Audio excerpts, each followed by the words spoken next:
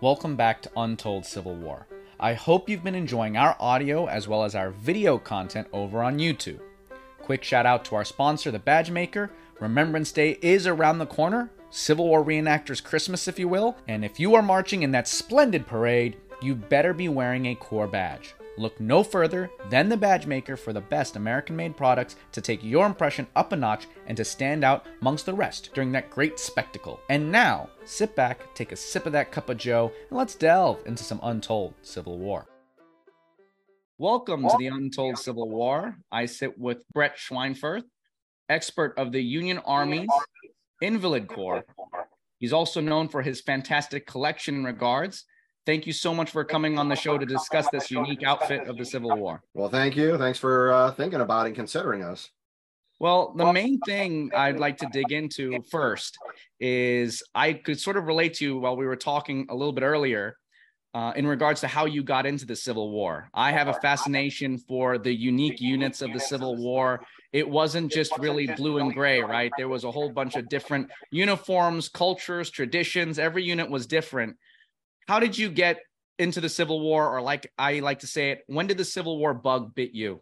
Well, when it bit me, it was different than when I started. When I started, I was 7 years old, and my dad took me to his reenacting events and put me in a VMI uniform. And in between battles, he said, that gentleman over there is going to give you orders. You listen and obey. And that was it. And then as I grew into the hobby.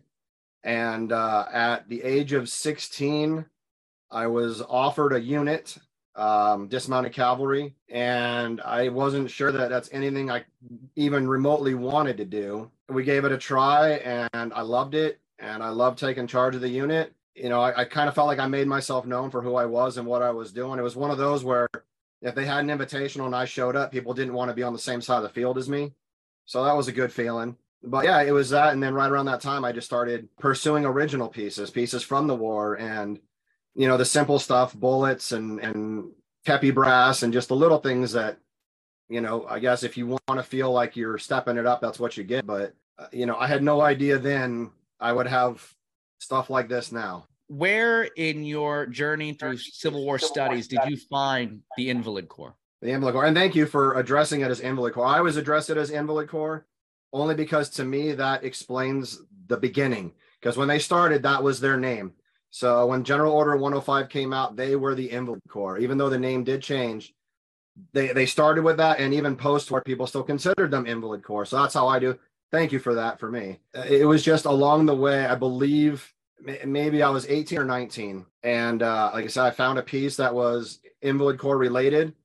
And I asked all my go-tos what it was. Nobody really had an answer as to who the Invalid Corps was, what they did, their responsibilities, their tasks, their journey. Nobody really knew. And everybody kind of said, well, I think that there is a newspaper article or is a magazine article, or, you know, if you look in the Life of Times of Billy Yank, there's a paragraph on it. So I started looking it up, and I was going through all the references I could find. Everybody had a paragraph, but everybody had a different paragraph. And so I just started putting the paragraphs together, trying to get the information, but it still didn't make sense. It still didn't line up who these men were. It didn't say where they were, what they were doing. It just said they existed. Christmas is around the corner, and what better gift for that history buff in your family than a piece of true Civil War history? Civil War buttons, letters, and images are all available from our sponsor, the Excelsior Brigade. To sort of get into it, for someone who might not know, what exactly was the Invalid Corps? What were the circumstances during the Civil War that led to this formation? What hole or job did they fill? We figure 2 years into the war, Union's losing pretty bad, and all the hospitals are filled. Churches are being turned into hospitals to hold men. And as I explain it, the Army wanted 100% of a soldier. And so you yourself being a veteran, I believe, that you would understand that they want a perfect man as a soldier. So they want 100%. So they got men sitting in hospitals that are 80% of a soldier. So either they can't march long distances or they can't carry heavy items for long distances. Maybe it's just they got to use the restroom more often than normal. They're missing fingers. They were less of a soldier. So the Army didn't want them anymore. It's just something so small as that. One guy was put in because he had gallstones. Still a soldier. He's still willing to serve his country, but they didn't see it that way. So then they said, well, we have non-marching positions that soldiers can fill. So men that are standing guard outside our supplies, our surplus, our capitals, places of munitions, we have men that are 100% of a soldier that are doing an 80% job. You get that guy who is an 80% soldier sitting in the hospital, let's bring him out because he's not going to march, but the guy who was there can march. So let's get him to the front. So General Order 69 through the military said, you'll make use of these men. If they're in a hospital, if they're wounded, if they're somehow disabled, find use for them.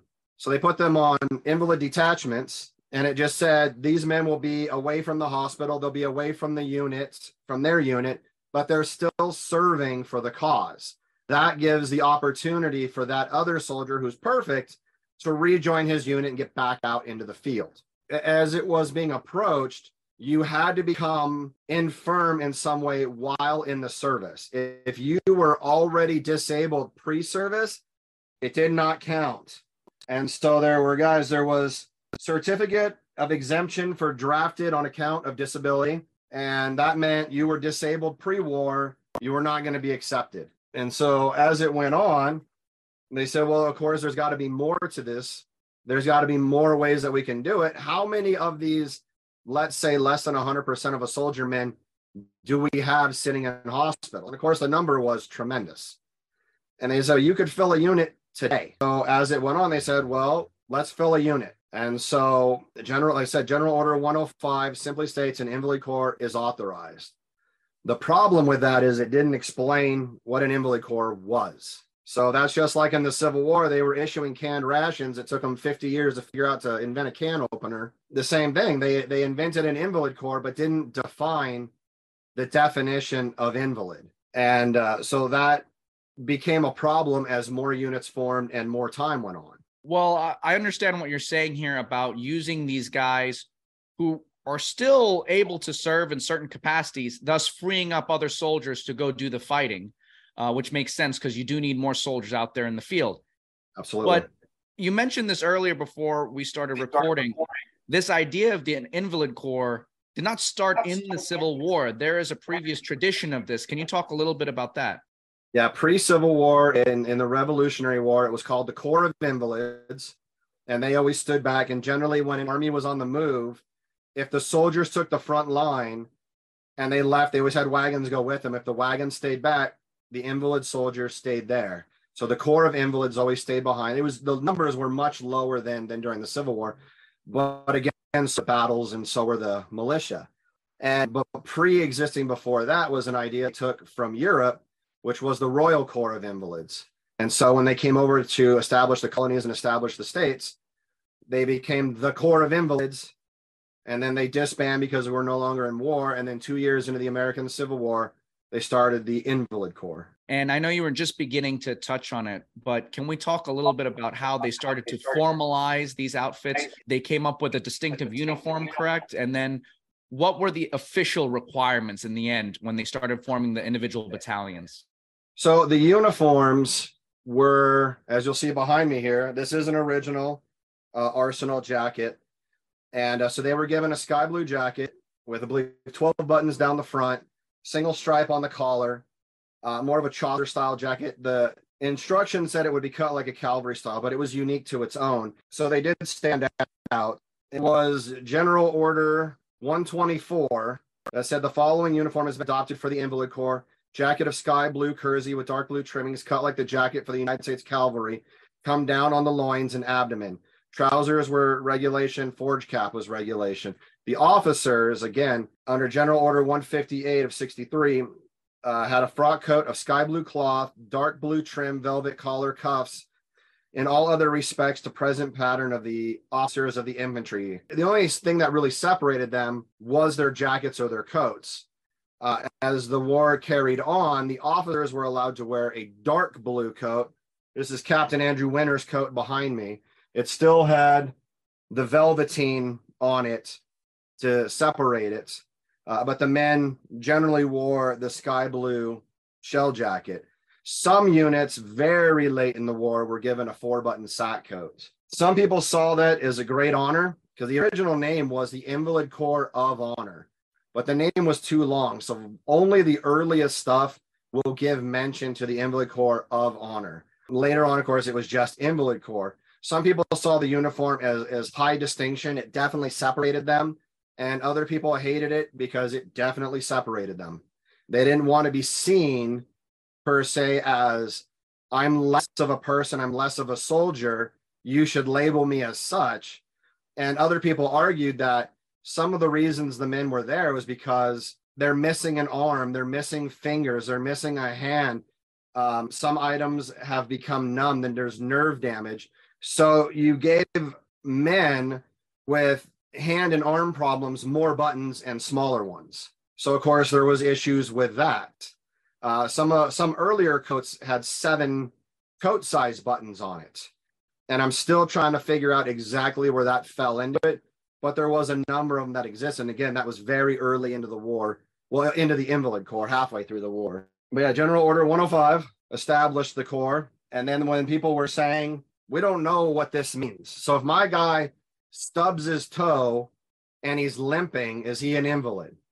So then General Order 130 came out, and it kind of gave a breakdown of what was going on. Well, then people said, I don't want to send you my men because you already took them for General Order 69 under invalid detachment. So you already had my guy. You can't have him back. He's mine. So then they released General Order 173 that said General Order 69 is revoked. It doesn't exist, and anything there into it is no longer valid. They said, okay, so you have an Invalid Corps, you're gaining men, but you still haven't told me what conditions and what qualifies my man to be in the Invalid Corps. So then they released General Order 212 that gave all the conditions of this is an invalid or this is a discharge. So it broke it down pretty well. Part of the problem with that was they still didn't know where they fit in. And so one man showed up at his hospital he was working at and said, I'm here to do my duty under General Order 212. And they said, you have no authority here. And he showed up as a captain going, I am a captain. They said, you can be a captain all you want, be a captain somewhere else. And so he had to write in, go to the War Department saying, you've assigned us these posts, but the posts you assigned us to aren't taking it serious and they're telling me to go away. And so again, that broke into something else that it didn't need to be. In fact, this was it right here. And he's addressing General Order 212 in detail, saying this exactly explains what I am, what I should be doing. And please let me do it. Please let me do the job that I've taken on. At the beginning, men had to be examined to join the Invalid Corps. Officers did not. Officers had to apply to be in. And at the beginning, no officer wanted to take that position. So they had to borrow men from other units. One officer I have here wrote, I have been detached from the regiment for duty in the Invalid Corps. The Corps consists of those from whose wounds are otherwise unfit for field duty, but are fit for hospital duty. They're employed as guards, nurses, clerks, and etc. about the large hospitals in this city. The Corps is divided into 6 divisions, which I have command of. The 4th consists of 5 hospitals, 350 men. The number keeps me quite busy since I have no help except a clerk. And so again, as it started low, it was nothing but more of a problem at the beginning. And when they did it, they didn't really expect to have regimental standards, because when in General Order 105, it openly says it'll be thought best of companies, so 100 men or more, and then later thought best of battalions. No officer could hold the command higher than major because the numbers would never be that high. So if you transferred in and you were above a major, you took a demotion. So not only did you have, as an officer, not only did you have to apply for a position, but they were immediately going to break you down. And if you took it, you held the highest rank possible because you already earned that. Later on, when they said, this is really working and we're really getting the men, they opened it up and opened the rank structure, and men would get their rank back. And so there were full senior officers, which was great, just showing that it was working. So they start to see that it is work. What exactly duties, you mentioned a little bit before, what duties were they performing? What were these successes that we saw? When they first started, it was basically the simple duties in town, and in town being Washington, D.C. So they brought all the men into Washington, D.C., figuring with the War Department, with the Capitol, that's where they needed to be. So they brought the men in. These men worked as clerks, scribers, tailors, bakers, carpenters, guards, nurses assistants. Anywhere that there was a small job needed, they filled it. It was even to the point where one man who could read and write went around a hospital and did letters for the sickly soldiers to send home, just to let the family know what was going on. As it grew and as they grew bigger, they said, the numbers are really coming in. People are starting to really grasp the concept of this Invalid Corps. We need to do more. And right at that time is when they enacted the draft. And so it was the Invalid Corps that were sent to New York to fight the draft riots. And so one unit of invalids actually met with a group of protesters and said, you will disperse, you will move. The crowd didn't take them serious. The invalids fired over their heads to show, look, we're as serious as you guys are. We need to move on. And they reloaded. The crowd didn't move, so they fired into the crowd, killing 2 of them. Well, of course, the crowd, getting upset, overran the invalids and took their weapons from them. Well, it's very clear that here's an outfit that they said, oh, it's not supposed to be in the field, but they're definitely getting their licks in, whether it's the draft riots and then later on at Fort Stevens, correct? Well, as it was written in General Order 173, I believe, was that the Invalid Corps was no longer eligible for field campaign, meaning they would never see front lines. It was written that they could not see front lines. And so as war broke out in their area, they were told to retreat to the rear and ideally wait till it's over, or if we need a runner, if we need a guard over a post, if we need a guard over supplies, you can wait there. Don't think about coming to the front lines. So again, as the Invalid Corps grew, they formed battalions. The first battalion was men who ideally had like gallstones or trouble marching, but they could still hold a long arm, a firearm. They were given muskets. And I'll make sure that is clear. They were given muskets, nothing rifled. Their orders that they had was 69 caliber buck and ball. And so I have the original orders here. They were given them by the thousands. And clearly there was just a lot of, I don't know if they were shooting them as test runs. I don't know if they were letting guys burn powder just to feel like they could burn powder. But as you said, in the Battle of Fort Stevens in July of 64, when Jubal Early came up through the Shenandoah Valley, broke at Monocacy, and they said, we don't know if he's going to go to Baltimore or DC, and he'd be a fool to go to DC. Well, of course he was going to DC. His whole intentions was not to overtake DC. His whole intentions was to get Grant to leave Lee alone, to back off of Lee.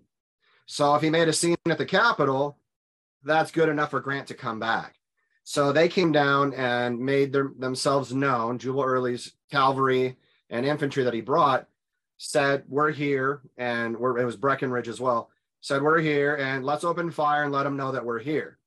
So the invalids saw it, and they said, hey, we're ready to fight. And Washington, D.C. said, that's great, go away. And they said, no, you don't get this. Every one of us here is a seasoned soldier. Every one of us earned this sky blue jacket because we already went to war. We have been wounded, injured, disabled in some way while in the service. We earned this because we were soldiers.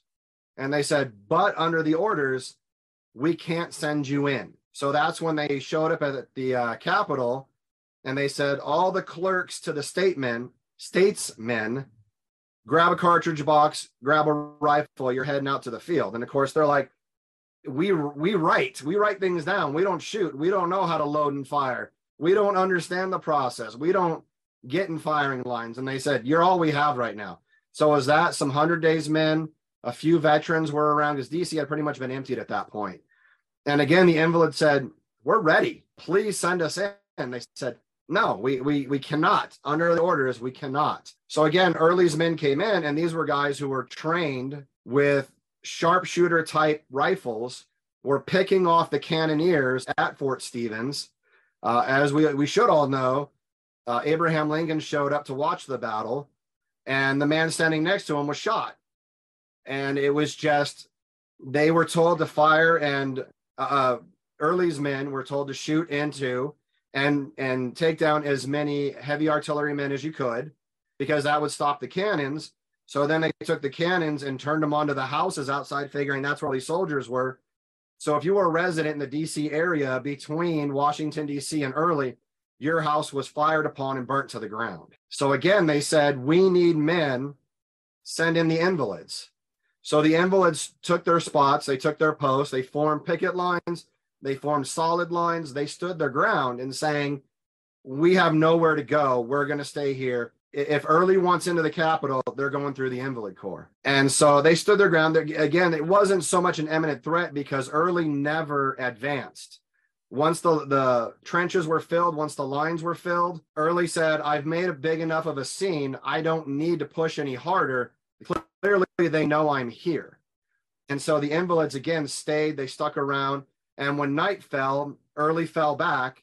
The Invalids stayed on the battlefield. And so when daybreak opened up, the Invalid Corps was still there, still in their lines, still ready to defend the Capitol should the need be. But there was no need anymore. Early was gone. Hot off the press, the latest edition of Military Images magazine contains articles such as How to Live Your Best Life, a Civil War veteran's advice to the future. Hard Cases, distinguished European soldiers who did not become U.S. generals, and many more articles covering fascinating topics and sharing amazing, some never published before images of the Civil War. Still, they didn't know that Early intended to retreat. So still, who would have known at that point? No, other than Early, who would have known? And that was even when they fell back and the lines advanced to the positions of where the Confederates were. One Confederate left a note saying, be thankful I'm only here to make a scene. Next time I show up on the door of DC, I'm coming in. And with the Invalids, again, being issued muskets for that, I have the original reports from DC leading up. So in April, they said, we have smoothbore muskets. They're in great shape, requesting more buck and ball. May, we have smoothbores. They're in great shape, requesting buck and ball. June, we have muskets. They're in great shape, requesting buck and ball. July hit. The battle happened. They said, these muskets are inadequate. They cannot help us in any way. We are requesting Springfields.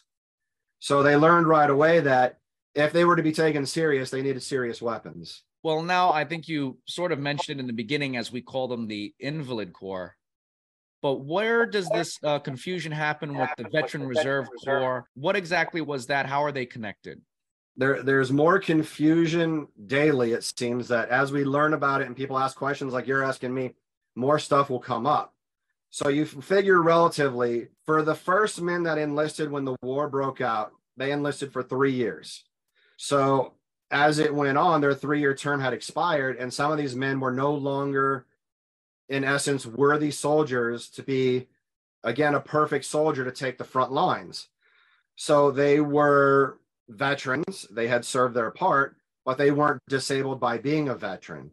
So they took the term Invalid Corps, removed it, and put in Veteran Reserve Corps. Because although not every man is, in essence, going to be the definition of an invalid, they definitely were a veteran. So they became the Veteran Reserve. So they said 3 years into it, if you served your time and you want to serve again, enlistment is open. Now, that's not comparable to Hancock's Veteran Volunteer Corps, which the two get confused all the time. So Hancock did the same thing where he said, I will take veterans, I will take men that have already seen the battlefield, and I will open it up and I will welcome you to come in. Well, even during the war, that created confusion because one of the sisters of a soldier said, oh, congratulations for being with Hancock and doing your part and moving out. And he said, sorry, sister, you made something of a mistake. It's still the Invalid Corps. It's just a new name. Gotcha. And another part that I find fascinating about these soldiers is their connection with Lincoln. There's many times where the paths cross. Can you talk a little bit about that? Well, one of the best ones I'll give, and it's something that I think absolutely needs to be acknowledged. If you were to understand anything about the Invalid Corps and their place, their position, how they helped, where they helped, was it an asset to the war? Because it absolutely was. The best thing I can explain was, we'll say the 150th Pennsylvania Infantry, the Bucktails, when they first started off and they left Pennsylvania. In fact, I'm in the area where they live. They enlisted right down the road from me. They went out and they were proud of themselves because they became Abraham Lincoln's guards. So they were known as Lincoln's Guards. Well, again, first day of Gettysburg, July 1863, the Bucktails, the 150th, were at first day's fight at McPherson Farm. Now, how can you be Lincoln's Guards if Lincoln was not at Gettysburg? The simple answer was, as I stated earlier, these were perfect soldiers doing somewhat of a minor job. They were guarding the president, but they weren't doing long marches. They weren't in battle-ready positions. They were just there. So when the Invalid Corps started, they took the 150th Pennsylvania Bucktails, moved them out into the field as they should have, and the Invalid Corps took the position of Lincoln's Guards. So Lincoln wrote in his diary how he absolutely adored sitting on the White House lawn and looking out over the field where the Invalid Corps was stationed. So they were stationed on the White House lawn. And he said that he absolutely loved watching the men drill, go over standard routine procedures, standard march. And that's what he would do, is he would just sit on the White House lawn and watch, as he called, his boys. And as time went on, we had the Battle of Gettysburg. And again, the Invalid Corps was part of the reason you had such an entourage of freed men to fight that battle, was because the Invalids had taken those positions where these perfect soldiers were in wait, just waiting to get into that field, or waiting that where they could be used in that field. So the Invalids took that position. And when Abraham Lincoln was asked to give the Gettysburg Address, the day before, when he was writing one of his versions of the Gettysburg Address, he looked up over the Invalids and said, "These men are going to go with me. They will be my guards." So the Invalids rode with him on his train into Gettysburg, and they took him into the Wills House, where then he was then taken over by dismounted cavalry, who took him to the site where he gave the Gettysburg Address. Again, when he returned back to the house, the Invalids took over, took him back to the train, and took him home to D.C. Along the way, again, Abraham Lincoln came out and watched him fight at Fort Stevens. Abraham Lincoln liked to go to the Soldiers' Rest with the Invalids to watch them at work and to watch the men in Soldiers' Rest in D.C. Abraham Lincoln, when he was assassinated, it was the Invalids who shut down Ford's Theater. It was the Invalids who gave the first warrants out for John Wilkes Booth and accomplices. It was the Invalids who went and chased over John Wilkes Booth and accomplices. It was the Invalids who were there as Abraham Lincoln died. And when he did pass, it was the Invalids, or the Veteran Reserve at that time, who were the only ones allowed to handle the late president's remains and coffin. So 29 men started in DC and took him to Springfield. And that's when Abraham Lincoln was given his train. The day he died was the day that he was supposed to approve his train. But of course, he didn't make it. He had passed. So he only got the one ride on that train, and that was his final. And he took it. His son was in the train with him, Willie, who had died earlier. There would have to be 3 Invalids on guard at all times, even if the president's body had been removed, because it was still the president's train. So anytime that coffin was moved to a viewing through numerous cities, numerous parades, anytime it was put into a hearse or put into a spot of viewing, the Invalids would be the only ones to handle it. Other men, other soldiers, other officers could stand guard over it, but they could never touch it. The only time that the entourage, the whole 29 men, were not on duty was when they were in Chicago, where they had Camp Douglas, which the Invalids were responsible for. And Benjamin Sweet, who was in charge of it, said, "I'm sending other Invalids to take charge of the situation. You men need your rest to make sure you're ready to go to Springfield." And so that was the only time that they fell back. And the people of Chicago opened their homes to the Invalids. They gave them shelter. They gave them meals. They made sure that they were well fed. They made sure that they were clean and that they were prepared for the journey into Springfield. And that was the only time a weapon was drawn, because these men that were guarding Abraham Lincoln's body were not issued firearms. They were only issued NCO swords, because the war was over and they were showing that they were no longer at war. When the coffin was being returned to the train from Chicago, they drew their NCO swords and formed an arch for the coffin to march under. They loaded and then headed towards Springfield. And so when the conspirators were put on trial, the Invalids were the ones that moved the conspirators. They're the ones that guarded the conspirators. Something that's generally overlooked when they show the conspirators was wherever they sat in the courtroom, a member of the Invalid Corps stood between them. The members of the Invalid Corps guarded them for 1 hour at a time. And then when they served their hour guarding the conspirator, they would never guard again. And this was just in case the conspirator said, look, I got someone that can give you money if you let me go. I got someone that can hook you up. Let me out of here. If you want to give me an extra meal, if you want to give me extra benefits. So they never gave anybody the opportunity. So an invalid would show up, do duty, go away. An invalid would take the conspirators, move them to the courthouse, stand between them so they couldn't talk to each other, move them back to their cell. When the 4 conspirators were found guilty, it was the Invalid Corps, the Veteran Reserve Corps, that hung them. Absolutely fascinating. It's great stuff.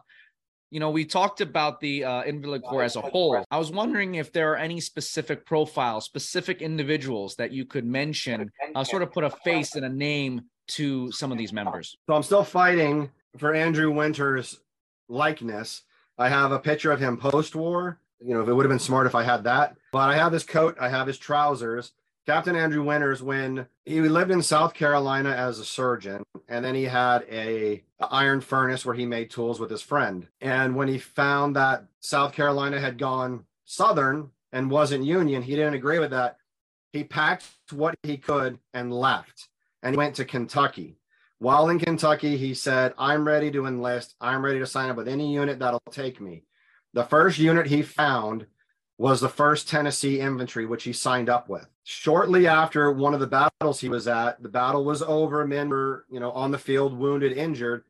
He said, I'm a surgeon. I can help these men. So he went out into the field and started nursing wounds, helping the men that were on the field. And one of the surgeons there looked at him and said, you look like you've done this before. And he said, I have 14 years of surgical experience on me. I can help. Overnight, he was promoted to lieutenant. And as he grew, he became sickly, which got him into the Veteran Reserve, which he was north of Tennessee. That area, it's hard to tell where they were because the invalids there, Veteran Reserve, took over 5 states. So he was being bounced around. But when the war ended, or when he retired before the war ended, he settled just south of Cleveland. So there was a man who earned his position, said, although I have everything, I have this iron furnace, I'm a surgeon, I can make money, I can, in essence, still make funds to supply the Union. He said, I'm out of here. I'm going to pick up a weapon and I'm going to fight for my country. And as soon as the South learned that he was gone, they took over his iron furnace and started making weapons off of it. So he lost his furnace to that. John Hahn Bell, he was age 29 from New York State, entered the volunteer service as a private, April of 61, took active part in the battles of Bull Run, Fair Oaks, Gaines Mills, Savage Station, White Oak Swamp, Malvern Hill, Antietam, Fredericksburg, and Yorktown. He was wounded in the left shoulder by a mini ball and had a skull fracture. He entered into the VRC as a major June of 63. And again, he would have been a major because that's all they would have allowed him to have at that time. James Tracy, he was with the 8th VRC, stationed at Camp Douglas. He was 29 years old, state of Illinois, entered the volunteer service as a private in May of 61, took part in the battles at Pea Ridge, Stones River, received 2 gunshot wounds to the body, entered the Veteran Reserve Corps September of 63. Augustus Higgs, age 24, from the state of Illinois, entered the volunteer service in April of 62, took part in the Battle of Arkansas Post and Vicksburg, contracted chronic diarrhea and inflammation of the lungs, entered the Veteran Reserve October of 63. And I'll end with one of the worst names I've heard, Robert. But age 39 from the state of New Jersey, entered the volunteer service in July of 61, took part in the Battle of West Point, Yorktown, Gaines Mills, Antietam, and the 2nd Fredericksburg, received a gunshot wound in the face and had his left arm broken. Entered the VRC in July of 63. And now it's easy to find men, officers, and get their story because when the war had ended, the government released a book of the officers that were active at that time, and they gave their story. if you were done before that book was written, or if you showed up after that book was written, you didn't exist. And so that's why with Captain Andrew Winters here, he became a lawyer after he left the war. And I found his information in a lawyer's book for the area. But he said he didn't exist. There was plenty of officers through there. They didn't acknowledge all of them, but they gave some of them their respects. Looking for a subscription service that will finally satiate your hunger for more history content? Use the link in the show notes to get access to History Fix, the streaming service for us history nerds. I just watched a great documentary on the Lost Battalion of World War I. There is so much available from History Fix. Don't miss out. Well, you just mentioned a couple resources there that you used to do your research. But if someone were to come up to you and say, hey, is there any reading that you could recommend so that they could do their own research as well? The hardest part of this is there isn't. So if you look up the standard go-tos, like I said, Life and Time of Billy Yank did a paragraph on it. I believe half of it is completely incorrect. There's a few magazine articles that came out. They're completely incorrect. I don't really want to point fingers at them because of how bad the article was. But this magazine was so terrible in trying to give respects to the Invalid Corps. I wrote them a response saying, thank you for acknowledging the Invalid Corps, the Veteran Reserve. Thank you for trying to bring light to the subject. But just about every paragraph you wrote was wrong. And I wrote a reprise for them and said, please use this. And they wrote me back and said, your answer is too long, therefore we're not interested. So even if you go into the War of the Rebellion series, Captain DeForest wrote the answer for the Invalid Corps to be published for the answer of the war and the Invalid Corps and the Veteran Reserve. The problem was Captain DeForest was only in the Veteran Reserve Corps 2 months before the war had ended. So here's a guy trying to explain 3 years of what he had nothing to do with. Now, again, he went on because when he finished the report, it was written in October versus when the war ended in April. But a lot of what he wrote, just like much of the military, was speculation. It was assumptions. I'm sure it was the best he could get at the time because, of course, there wasn't self-service where he's just going to call people up and be like, hey, tell me your experience. What did you go through? So he's writing to the best of his ability, but it contradicts itself through the writings. It gives absolutely wrong information. It's even to the point where he says, we didn't draft disabled people because we felt that the men serving in the war, the men in the Invalid Corps, would be of a lesser degree of a disability than what we would draft. So we feel bad bringing somebody in. And then he later writes how these men were of such a poor degree of a soldier that we contemplated opening a 3rd battalion to put them in. And it's like, you can't have it both ways. So I'm not trying to fault DeForest, but he, being 2 months of a soldier during the war, he definitely didn't have all the answers. Versus Hannibal Norton was there from the Invalids at the very beginning, and he surpassed in 1867 when they were still doing the Veteran Reserve Corps. He started with them. He helped establish them through New England. He helped establish Elmira Prisoner of War Camp. He helped establish the Invalids in Washington, D.C. He helped establish the Freedmen's Bureau under the Veteran Reserve Corps. But it seems like they took no information from him, because I have Hannibal Norton's paperwork and nothing matches. I'm trying to get something put out there. As I get yelled at, I'm not an expert. I just have more information than the standard person, just because, again, when I wanted to get an answer, the answer wasn't there for me. So out of stubbornness, I tried to buy, obtain, acquire anything that was Invalid Corps, Veteran Reserve Corps related. I have over 500 items now. And it's just the factor of going through document by document and seeing, how does it work? Even something as simple as, how did men become invalids in the Invalid Corps? So if you wanted your Invalid Corps enlistment, how did you get this paper? And the simple answer that the majority would want to give is, okay, they were transferred. Somebody said they're in a hospital, transfer them to the Invalid Corps. And it was never that easy. Let me see if I can find them here.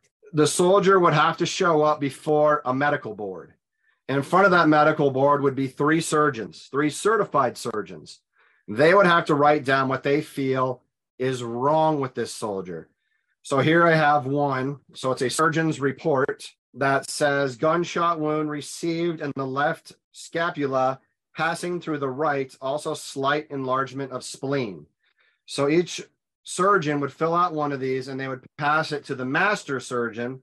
The master surgeon would then have to go through and see if he agreed with it.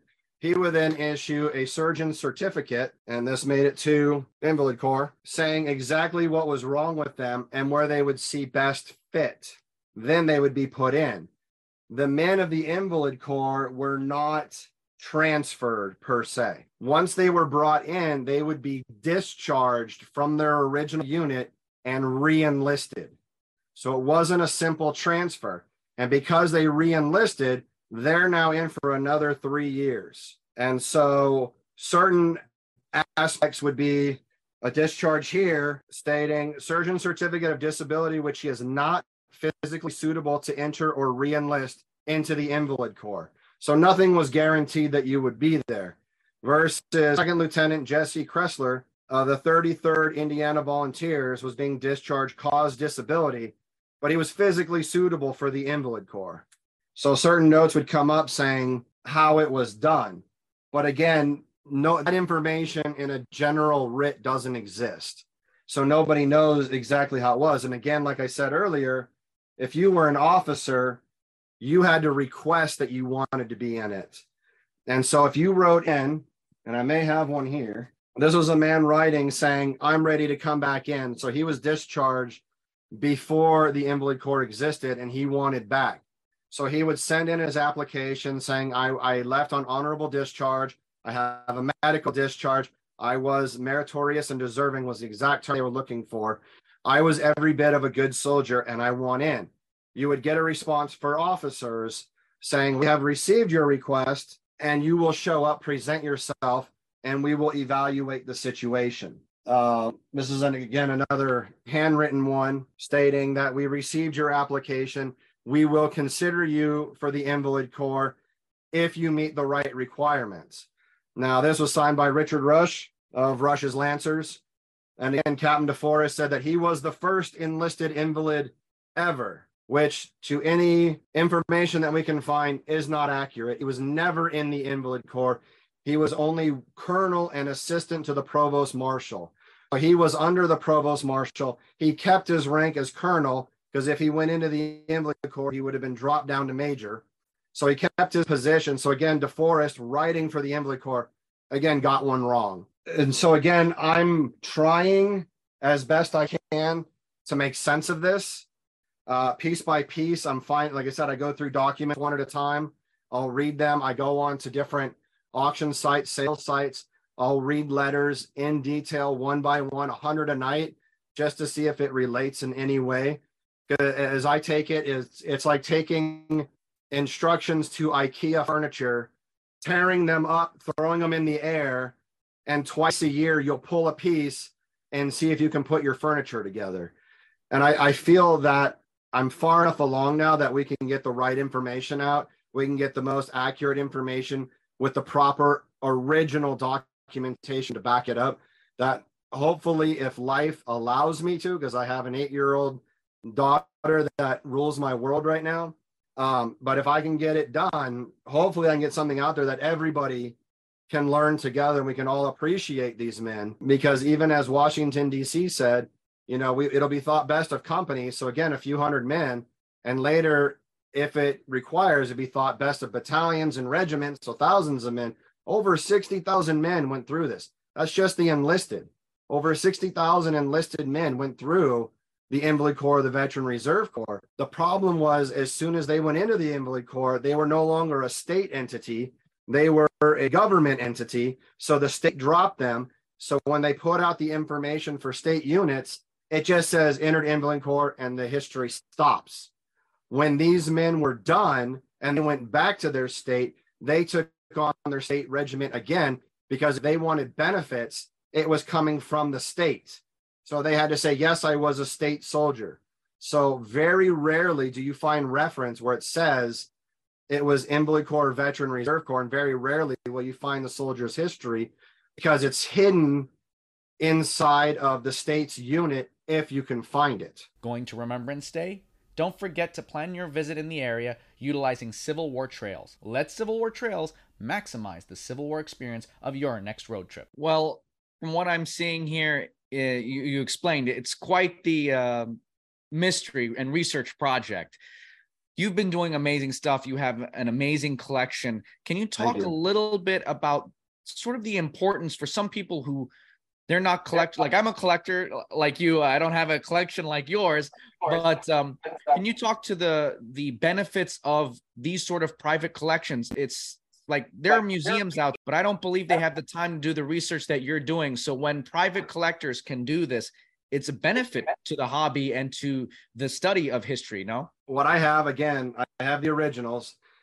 Generally, I go out and I lecture. I'll do video chats as we're doing now, just to get the information out there because I want these men to be acknowledged. I said it's never been about me. It never will be about me.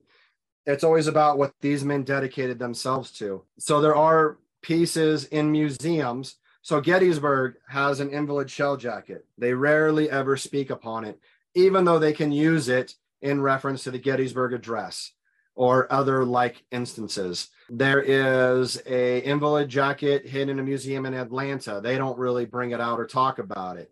The new Museum of the Army that just opened outside of DC has an Invalid Corps jacket, has an Invalid Corps canteen, has an Invalid Corps pin.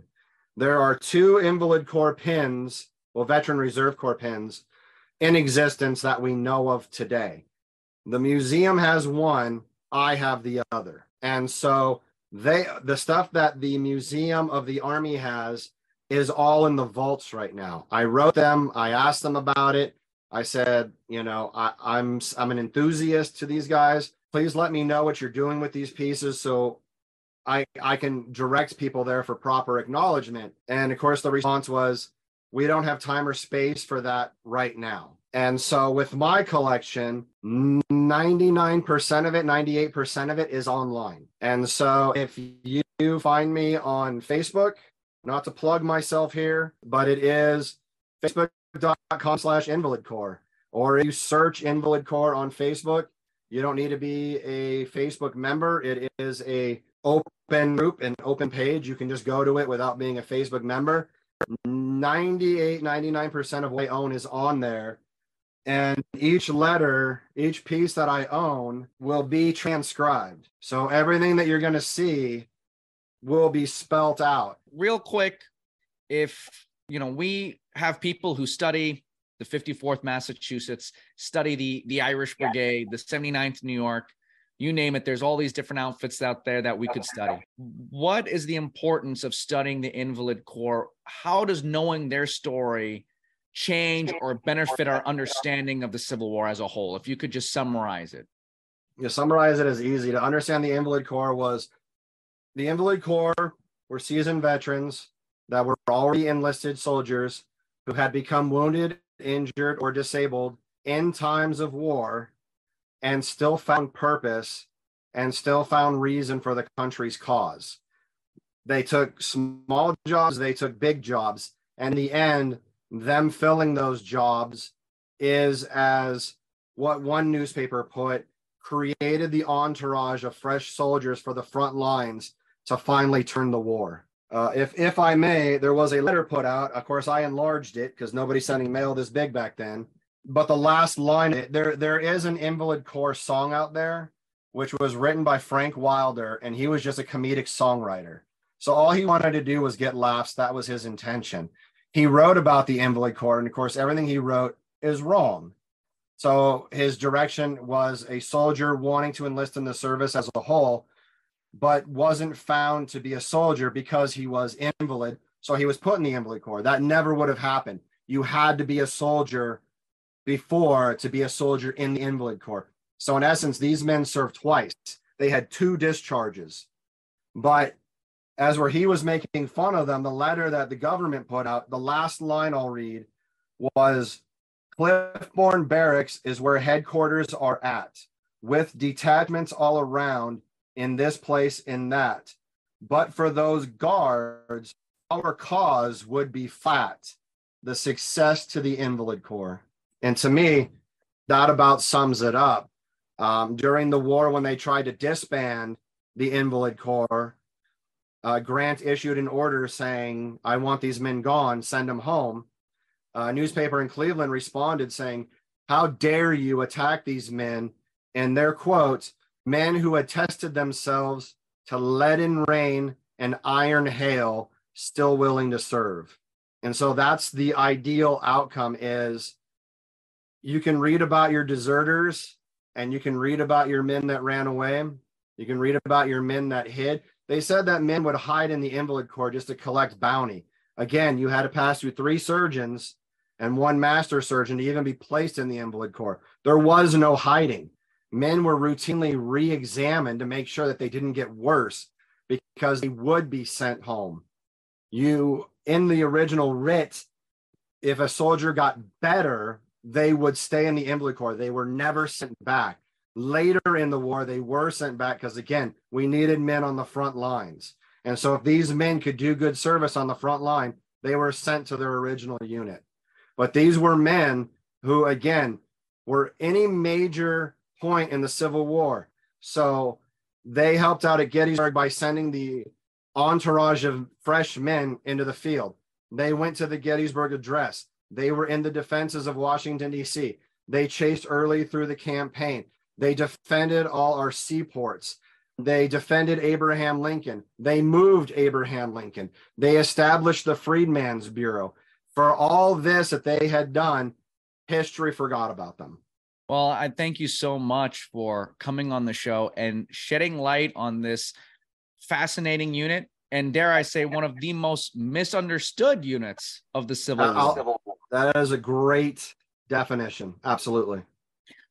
Again, thank you so much, and I hope we can have you back on the show to talk about more, because there's so much more, and we're learning so much more. And I'm, I got a stack of stuff that I got last month that I'm still waiting to go through, and hopefully we can learn some more. I got stuff in the mail heading to me right now that hopefully we can learn some more. And I started this in 1999, again, being a stubborn kid who just wanted an answer that I couldn't find. And I'm not ready to give up on it yet. Thank you for listening while you took down the Halloween decorations, put up the Thanksgiving decorations, marched to the sea with Sherman, or rode around McClellan with Stuart. If you have a Civil War Eagle Scout project, podcast, roundtable, or even a Civil War relic business, don't forget to use 1863 Designs for all your graphic design needs. When it comes to the Civil War, don't use somebody who just doesn't know. 1863 Designs knows the period, the uniforms, weapons, and the Army regulations. They know how to create a true, authentic Civil War design. I know this because I'm a paying customer. Use the link in the show notes and let them design your next Civil War mug, keychain, t-shirt, or business card. Thank you for tuning in. Don't forget to like us on Facebook, follow us on Instagram, and tune in next time for our next episode.